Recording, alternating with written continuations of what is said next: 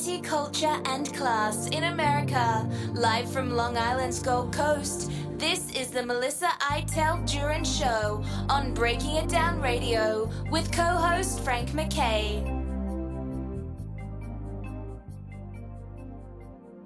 I'd like to welcome everyone to the Melissa Iteld Jurin Show. Frank MacKay here with the wife, the mother, the dancer, the educator, the author, the novelist, the subject of two separate documentaries, and podcast radio show host, Melissa Iteld Jurin. Frank MacKay here. Much more importantly, Melissa, how are you? I'm great, Frank. How are you? Doing terrific. We just heard that Senator Dianne Feinstein passed away, and that opens up her seat. And I don't think there's any doubt that a Democrat will win in California, right? I mean, it's not a is there any doubt of that? Should I be presumptuous? But a pretty Democratic state. I would think so, and she's got people, several high profile names vying for that. Yeah, who have you heard so far? Yeah, so including Adam Schiff and Katie Porter. So, and I think Barbara Lee. So this is there's no dearth of people going gaming for her seat.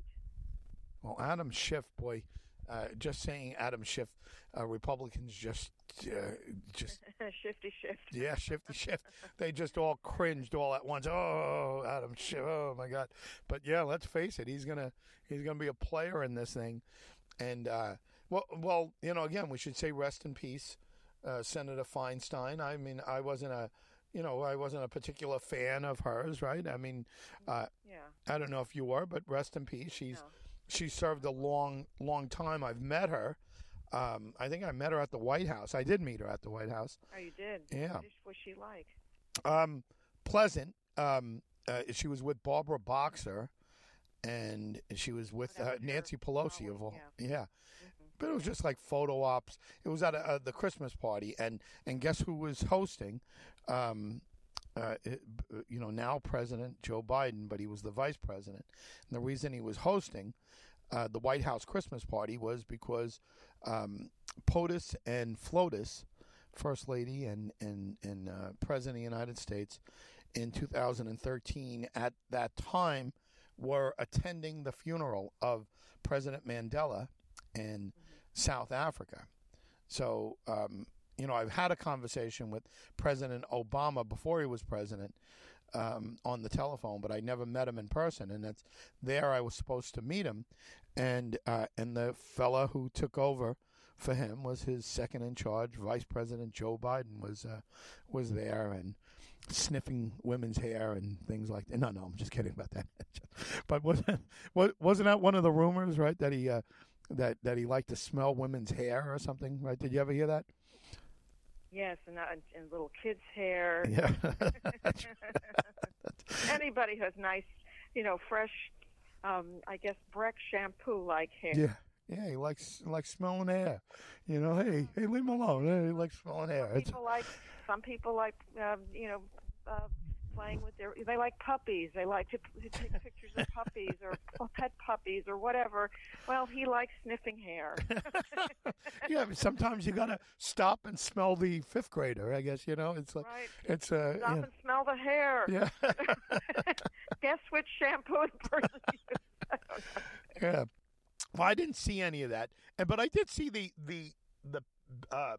back padding, like the shoulder back and whatever. He was like that, He is that type of guy. I got to say, the president was that type of guy, and it's a small sample size, but we were there for hours, and he was just kind of standing in one place, the vice president, and everybody kept going up to him and getting pictures.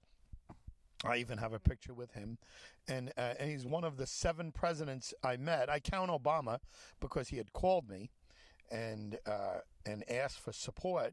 I couldn't give it to him because we were already committed to Senator McCain at the time, but he was very gracious, and that whole thing. Patrick Gadsbard had him call me. That eventually became Patrick actually became his ambassador to South Africa. Where ironically he was when when I was supposed to meet him in person years later, in 2013. Anyway, but I digress. Senator Feinstein was there, and she was lovely. She was gracious, and Nancy Pelosi was there, and she had a couple drinks in her, and she was very, very, very, very friendly and talkative and whatever. Yeah, Nancy's like a party girl, kind of. Mm-hmm. Would you think that? Sure, she was. Well, if it was her husband around? I don't know. I didn't meet him, but okay, so Paul was not there. Paul was, I don't know. Where was Paul? Yeah, Paul was getting a $500 haircut. No, that was her, right? Was she getting a $500 hair? Without a mask, but no, we didn't need masks back then. So yeah, actually, I don't know. Paul was anywhere. Paul was just kind of doing his thing. Paul was probably back, minding the fort in San Francisco. Yeah, the perfect spot for the Pelosi's. Frank MacKay here. So much more importantly, MelissaIteldJurin.com. Guys, a great place to go see the documentaries and or Roku TV or Amazon Fire. Go to Melissa Vision there and check out the documentaries. Frank MacKay here with Melissa. And yeah, San Francisco, perfect spot for Pelosi. Who's Pelosi's nephew? Doesn't she have a nephew or a niece? Gavin Newsom. Ah, that's right. Okay. Gavin Newsom is her famous nephew, yes.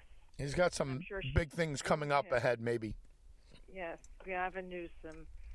Yeah, it's a small world.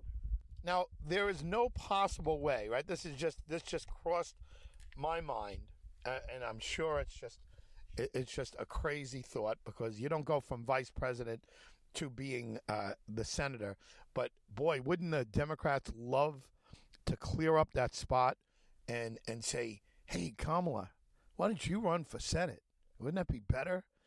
And she's going to say, "Get the hell out of here. I'm vice president. I'm a heartbeat away. What are you talking about?" But boy, wouldn't they love that? Wouldn't they love for her to run? There's just no way, right? There's no. You don't go from vice president to Senate. It's the other way around. It's a come down. That's a real come down. Yeah. I mean, although you could go to Supreme Court. Now William Howard Taft was president first, and then he became. He was nominated for the Supreme Court. He hated being president. He hated the White House, but he didn't go back to the Senate or to wherever he came from. He went to I guess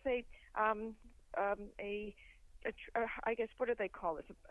A horizontal transition? A lateral move. Lateral. Thank you. Yes, he didn't. And that's he was Supreme. He was the Chief Justice of the Supreme Court. He was very happy there, and he was suitable for that. So it wasn't a come down. I mean, other presidents have been considered or mentioned for the Supreme Court, including at one time before he was disbarred, Bill Clinton, even Barack Obama. But I mean, he's beyond that. But Barack Obama is in the stratosphere and counting his money and maybe hoping someday his wife will go back and they can all reclaim, the whole Obama family can reclaim the White House for their own.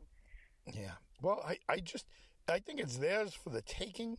I just don't see them taking it. It's like I don't know. I might be wrong, but I always say if she ever decides to run, that it's over. Yeah, it's a shoo-in. She hasn't, though. Everybody says she's enjoying her life. They have billions, hundreds of millions of dollars. Yes. They've got the biggest mansion, and I guess from that you can see from Martha's Vineyard. She went to the other week. She was in Germany, perhaps, to give a speech, and she made off pretty well. She made a couple of $100,000. Just for one day, yeah. And I'm not talking $100,000. I'm talking way more than that. Yeah. Just for one appearance. Yeah, no, she's she's a hot commodity right now, but yep. I don't know, first female president. I don't know if she'd want it though, but you never know. they all say, "Oh, I'm not interested. No, I have a job to do here. I have a life to lead. I love my life. I have people waiting on me hand and foot all day. I bask in my own light. I have money that's coming out of the wazoo. It's a wonderful life. Everywhere I go, I'm the most photographed person in the world. Why would I want to give that up when I can help so many more people with my personal touch?" Then, 6 months later, I have given up everything in honorable service for my party. Sure. For my country, never mind my party. It's like going to be for her. For the country's good. Yes. Yes, I'm so noble, and not. Yeah, let me tell you though. I think it could be tempting for certain people. And I don't know if she's one of those people. Yeah, I mean, it could be tempting to see herself in history as the first woman president of the United States. I mean, look, let's face it, that's tempting. I don't know that she's okay, okay with the fact that she's just she was the first African American first lady, and the wife of the first gentleman, right, to be elected president as an African American. I don't know. I mean, is that enough for her? That's quite an accomplishment. That's nobody's ever done that, and I don't know. It's she could be on stamps and on coins and things like that. I don't know. It's look, tempting, and we don't know. It's hard to know without knowing her. Knowing what she's like. There might be people that are next to her saying, "Of course she's going to do it," or "Of course she's not going to do it." It could be any number. It could be any number of things going through their minds. We just don't know them. We just don't know what they're like. You got to figure they got death threats every day, just like any president does. But you got to believe that, like bigots, like racist, KKK member types, probably. I mean, I hope not, but I assume that because there was an African American president, that they got these racist threats, and they had the Secret Service had to chase it down and all of that. I don't know. Listen, I'm not going to vote for.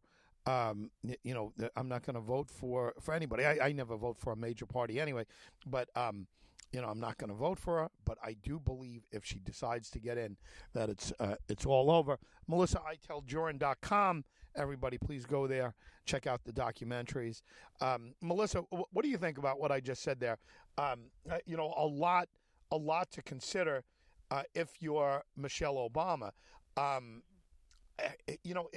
Is it out of the question that she runs, or we just don't know? I don't know. Everybody's speculating. I mean, why not? There's a lot of time to kill before we get to the actual primaries anyway. And everybody's been saying, almost everyone has been saying that Biden is living on borrowed time. Not his personally, not right, but on his career. Political borrowed time. Yes, and that they're going to have to just get rid of him. And Kamala, and I don't know what they're going to do with Kamala. I don't know how they're going to placate her, because there'll be a big uproar with the black voters. Yep. They're not going to like that. They're going to say, "Oh, you're treating her like she's a second-class, third-class citizen. She's the rightful vice president. She has, first dibs at this." And if he's not going to run, she should be the candidate. She should be the replacement. So yep. Everybody you can say anything you want. We don't know for sure. There's plenty of speculation. And every time Joe Biden opens his mouth or does something or takes a spill on the floor, the talk intensifies about, oh, he's got to be replaced, and that's what the party's going to do. Well, what if something happens to Trump and he's thrown into jail and people wake up, they have an epiphany, and they say, you know what, this guy can't win anyway. Nobody's going to elect a convicted felon. He doesn't have enough of his base to overturn the election. It'll go back to Joe Biden anyway, or people will say, I'm going to just choose the lesser of two evils. I'll go with Joe because, at least he's not going to go to jail. How bad could things really get anyway? Yeah. Huh? Wow. Yeah, that's it. Here comes the lesser of two evils.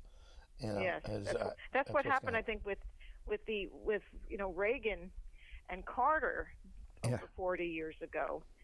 People, you had the diehard, Reaganites, the diehard conservatives, and you had people who were not crazy about Jimmy Carter or had a beef about Jimmy Carter, and they said, well, you know what, I don't like Reagan. I think he's too extreme, so I'm going to just stick with Carter. I'll just, I'll look the other way or whatever, or I'll vote for the third-party candidate. At that time, it was John Anderson. Yes, very good.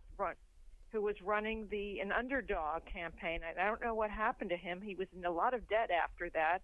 I don't know his life, his life story after the election, but a lot of people did that too because they were angry at Carter in the way he had unfortunately mishandled the Iranian hostage crisis and the economy and it was a Reagan revolution. I mean, Reagan didn't have the he didn't have the skeletons in the closet that Trump had, and he was a magnetic figure.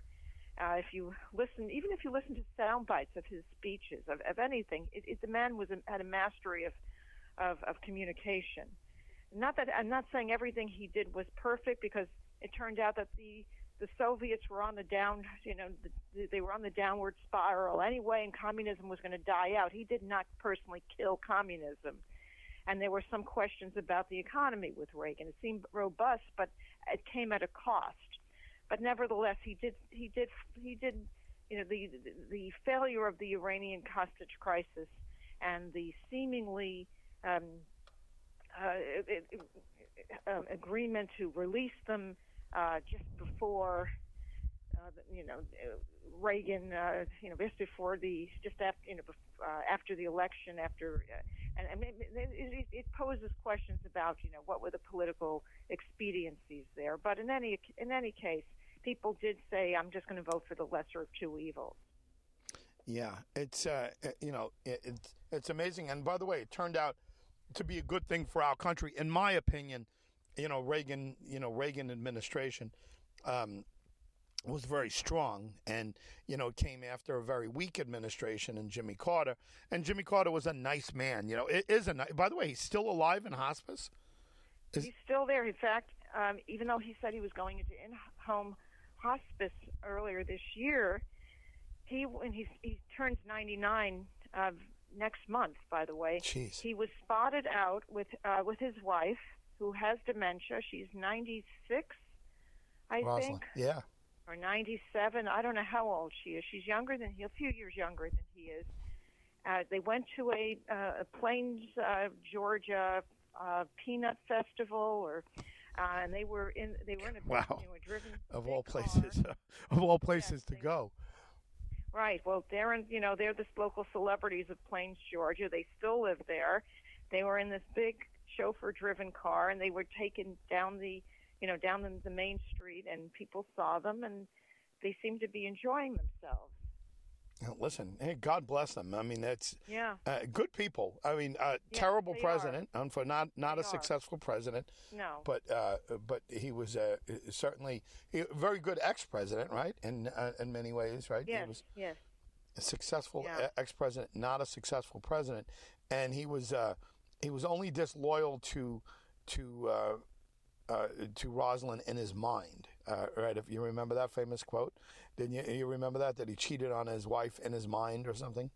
Yeah, something. I don't. Yeah. Yeah, something like that. I don't know. Those are kind of the things maybe you keep to yourself.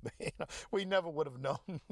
It's not like somebody had pictures of inside his mind, whatever he was doing. The former president may have wanted to keep that together. He may have been a nuclear physicist, but maybe. But maybe he should have kept that one to himself, right? Well, they all say things. I heard that Pence said some very strange things to make humor, at his weak attempt at humor during the debates. What do you say? I slept with a teacher for 30 years? Yeah, I don't understand. Does anybody coach them on what to say to sound, to break the ice? That's so funny. Yeah, it's Pence should stay away from humor. That's not his. That's not his thing. I think they were like, Mike, you've gotta be funnier. You've got to come up with some jokes. And then he tried a bunch of knock jokes, and they were like, no, that's not what we meant. Let's try something a little better. And then he says, I got it. Just trust me. I got it. CNN says what, and of course it's CNN, but headline is, watch Pence's cringeworthy debate moment. I've been sleeping with a teacher for 38 years. Oh my God! He wants to look cool. I'm with it. I'm just like you. I'm with it. Yeah, right. Wow. 38 years I've been sleeping with a teacher. Pence oh my God. dodges question on rising violence against LGBTQ people. I don't know what that was. Mike Pence calls out Trump for skipping debate. He ought to be on that debate stage, is what he said. I don't think Trump cares. If I'm Trump, I'm not going anywhere near those quote-unquote losers, that, I'm sure he thinks are on that stage. They're 40 points behind him. Why would you go anywhere near them? I know. I don't know. That's terrible. Yeah. Melissa, iteldjurin.com, our host each and every week. Frank MacKay here with Melissa. Yeah, I mean, if you're advising him, you got to say don't go anywhere near, right? I mean, they could only benefit from him being there. He doesn't benefit from going there. He brings attention. He brings ratings. His best bet is that nobody tunes in to those things. I don't know how many people are tuning in. I didn't tune in to it, and I just didn't. I hardly watched any. I mean, I hate to say it. I hardly watched anything even on replay. Just a couple of sound bites, but quite frankly, why would you watch it? What's there to watch? It's just curiosity, whatever. Chris Christie, well, all of them, from what I understand, all of them attacked Biden on the border crisis, and the Republican polls must show do not let these people in the country. And they all had very strong stances, from what I understand, against allowing migrants in. People coming from there to come in, and the one guy that had in the past, the one candidate, I should say, in the past that had some sympathy for the people coming over was Chris Christie, and from what I understand, he retracted everything that he had said in the past, and he did that for one reason, Melissa. He did that because the polls said it hurt you to do that. So these people are poll driven. There's no mavericks on that stage. There's nobody. The maverick is 40 points ahead, is what it is. He's the guy who ignores the polls. He just does what he says. He just says outrageous things, and people who like that freshness are supporting him. That's why he's 40 points up. Would you agree? Yes, I think you're right. You're right. I mean, but polls are, you don't know what people say. They say one thing and then they do something else. And they'll say, "Oh yeah, I'm gonna vote for him." Then they see the stark reality of the the voting machine, and they've got the ballot in front of them, and they something just, I don't know, takes hold of them, and they say, "No, I'm not going to vote for so and so." I mean, this is insanity. Yeah. I mean, it's and Trump has made he's said a lot of things already. He's made some very peculiar statements about what he would like to do once he gets back in. He's so sure of that, and it sounds like he's either fantasizing about it or he seriously believes, in these authoritative, dictatorial ideas of his. And people are going to. I hope they'll wake up. I don't know why the party is silent about this. They're so afraid of him. I mean, he and his business just got downrated.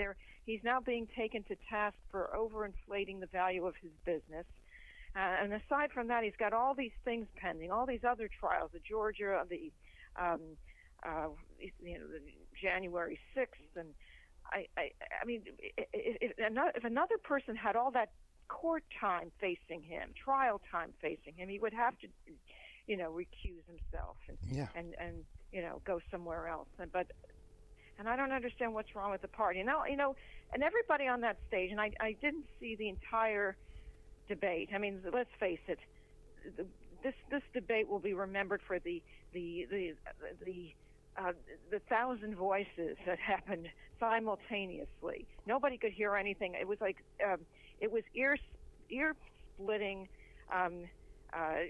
irritating, headache-inducing voices yelling at each other at once. Yeah. I mean, it's not even a dignified Chaos. debate. Yeah, chaos. Yes, chaos. I don't know if anybody really stood out. As far as I'm concerned, DeSantis is not going to go anywhere.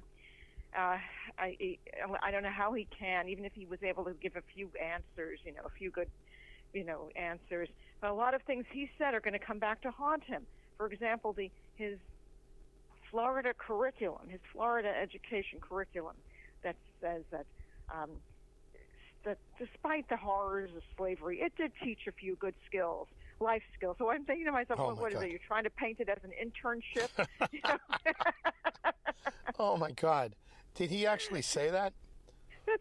That's in the Florida curriculum. Yeah. Oh my God! And of course, he said, it's being taken out of context. They did learn how to, do sharecropping. What was it?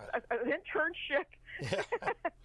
It's like, I can imagine the slaves saying, "Geez, this is really nice of our masters who took our parents from Africa against their will, chain them up, beat us whenever they want, they rape us whenever they want, but we are learning how to pick cotton."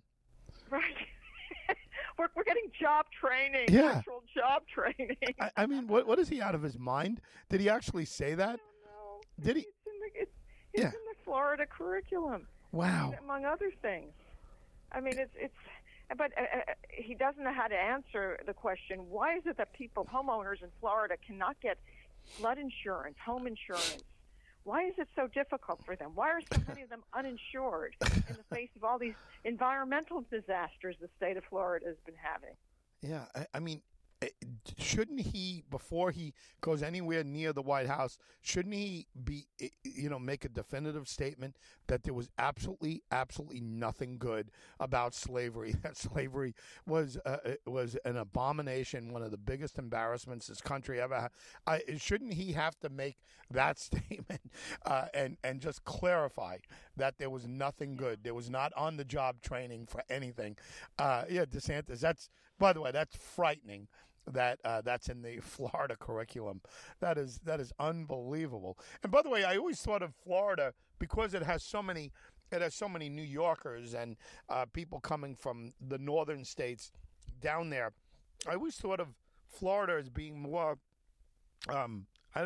more down to earth than some of the others. When I think of outrageous, like racial statements or whatever, I think about Alabama or Arkansas or Mississippi.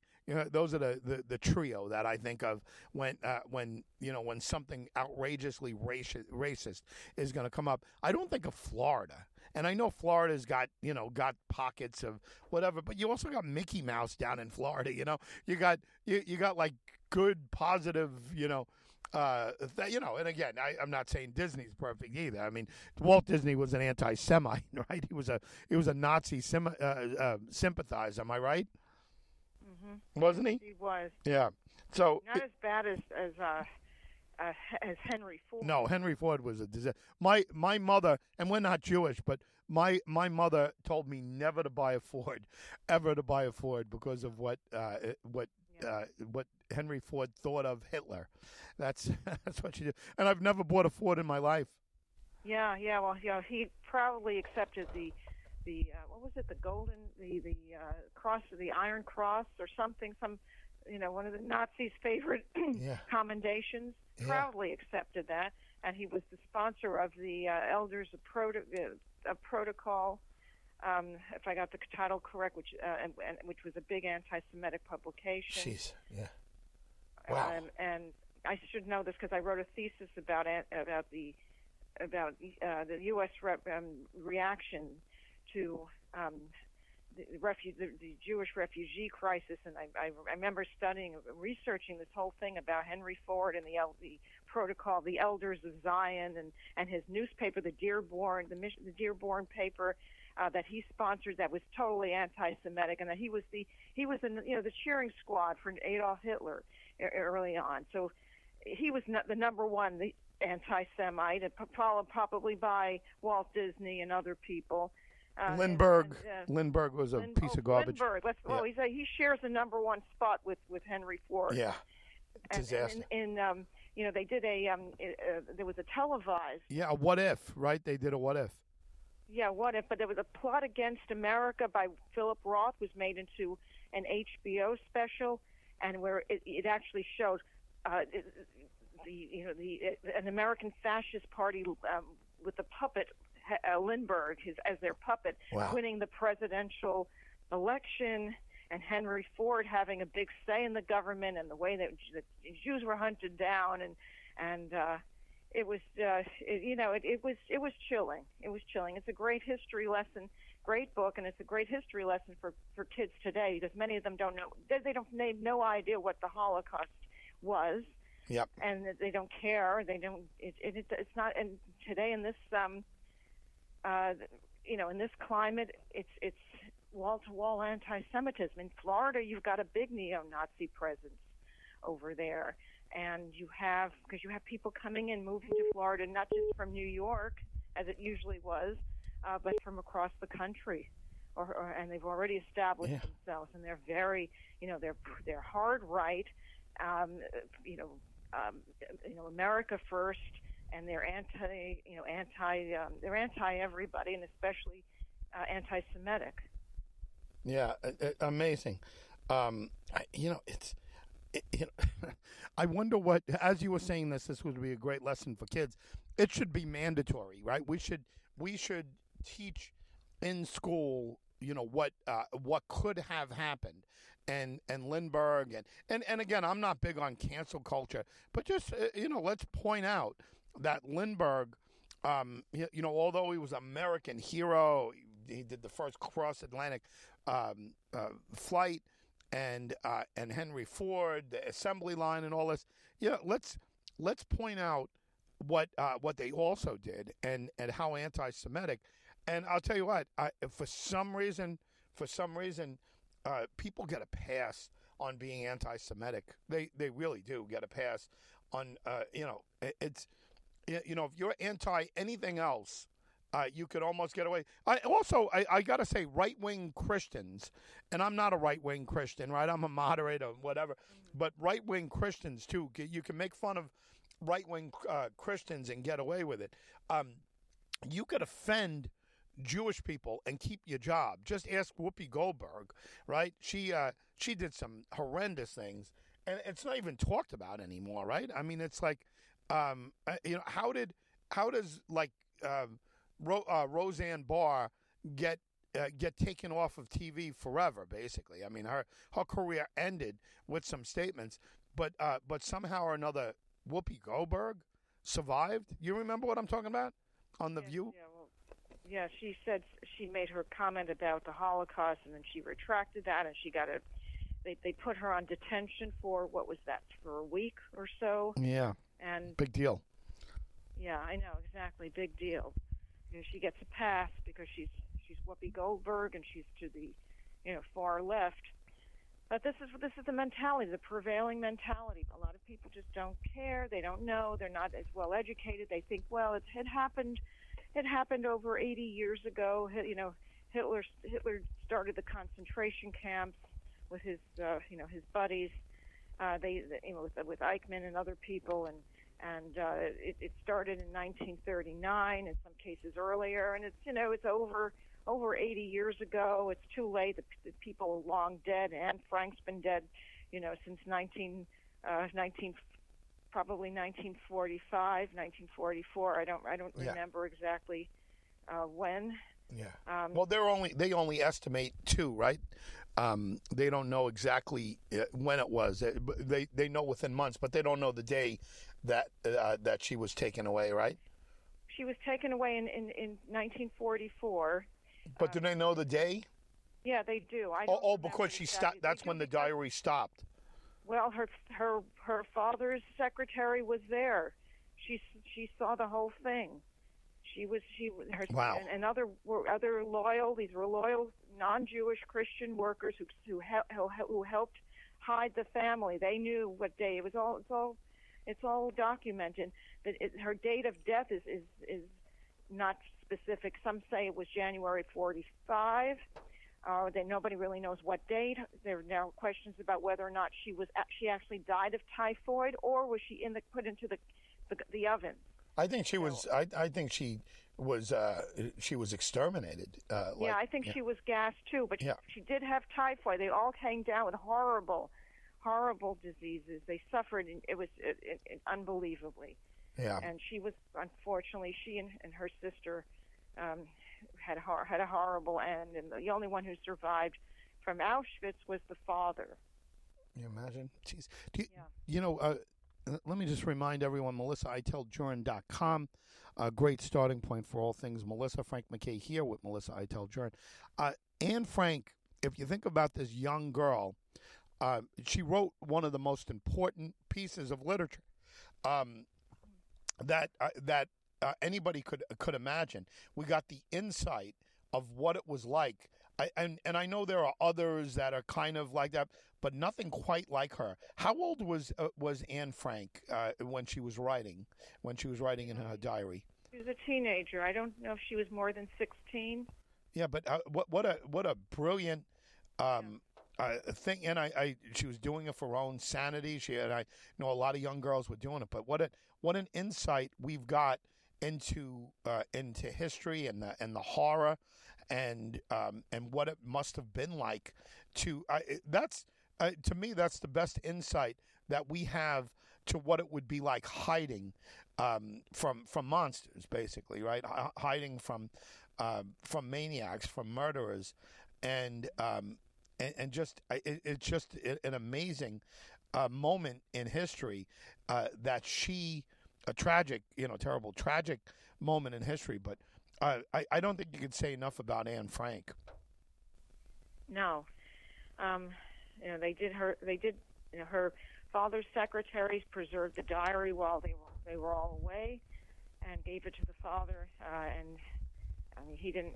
Certain things she said about the family were not flattering. They were not happy. He wasn't happy, but it got to be published. It was preserved, and it's a testament to to the will of people to try to find humanity in a desperate situation.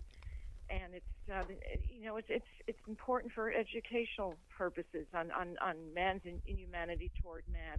And there's the Anne Frank Museum and the Anne Frank House. The house is preserved, and you can see the exact the room where she was holed up in the building that housed her father's business. And it's incredible. It's quite it makes you think a lot about what happened only 80 years ago. It's not that long in the realm of history, but I mean, we're seeing the reemergence of this now, and I hope that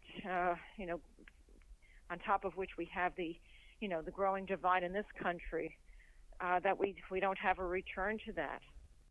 No, amazing. And you could have once said that, and people say, "Oh, that's ridiculous."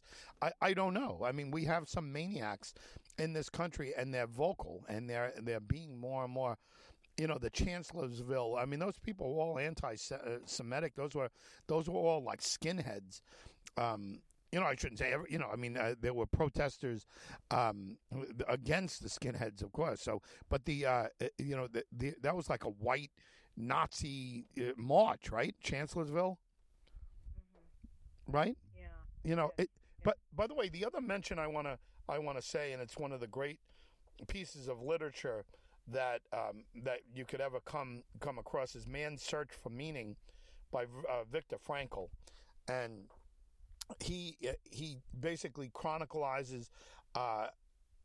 his experience as a prisoner in Nazi concentration camps during World War II, and what he did to keep his mind alive. And if you could think of, or just possibly put yourself in the position that Viktor Frankl and his colleagues, his fellow prisoners were in, how do you not despair? How do you keep your mind? How do you keep from almost committing suicide? The most depressing possible moment, but he was able to keep his mind positive, and he was just amazing read. It's a very difficult read, but have you ever read it? No, I haven't, no. You know the book, though, right? A Man's Search for Meaning. You've heard of this, Viktor Frankl? I've heard of it, yes. I haven't had a chance to read it, no.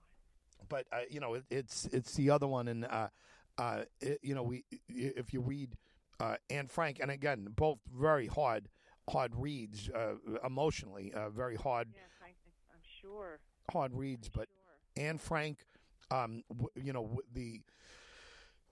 like the preface to going into a concentration camp, and then here, Viktor Frankl actually being in there, and these two books are, something I think everyone should read before they leave high school, and especially people that are maybe these Florida kids. That's something that they should be forced to. But trust me, you're not going to get that from DeSantis. No, you're not. You're not. And also, just as a sidebar, Secretary of State Anthony Blinken's stepfather was a Holocaust survivor. Oh, I didn't know that. And, yes, and he also wrote books and spoke about his surviving the Holocaust. I think he was the only one from his family, and he became a big attorney in Europe and in the United States. And Anthony Blinken talks, a lot about him. He really admires him. I think his stepfather passed away some years ago, and he was French. And Anthony Blinken likes to.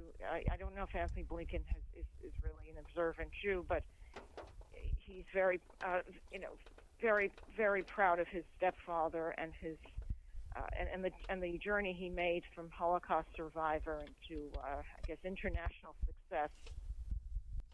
Yeah, well, listen. Kudos to all the Holocaust survivors. I can't imagine surviving anything more horrific and horrendous, and every time I've met one or had the opportunity to interview one, I did it with great honor, and and you know what? They're not making any more of them. Thank God. Well, thank God in a sense, but they're aging out and they're dying, and where it's becoming less and less likely that you'll get to meet somebody who's been a Holocaust survivor. And we got to rely on the memories, either the books that they've written, the interviews that they've done, or what their children could tell us about what was passed on by them. But it's so important that we don't forget that. And again, I know we started somewhere completely different, but this is a great place to to end right here, Melissa, and boy, this deserves more attention in the future. I just the great courage that these people had. By the way, there was a gentleman named Robert Clary, and he passed away. He was, if you remember the old sitcom Hogan's Heroes, and it was, I guess it was criticized by many for making fun of the Nazis and making light of this. But Robert Clary played LeBeau, the Frenchman, the Frenchman, and I got to know him a bit, and I interviewed him a couple times. But he was a Holocaust survivor. Yes, he was. That's right. And he was he gave me a fascinating take on what what went on and just how he escaped it and everything else. But he's rest in peace. I'm sorry I didn't go to his. I didn't even know. I think he died during COVID, but an amazing story, Robert Clary. So rest in peace, Robert Clary. I've yet to mention him ever on one of your shows. But anyway, Melissa, as always, we thank everyone for listening each and every week. We do, and we want everybody to to stay above the fray and don't abandon your principles and believe what's right, and hopefully we will ride this crazy wave that's coming over America. Yeah, and it is crazy. Frank MacKay signing off. We'll see you all next time on the Melissa Iteld Jurin Show.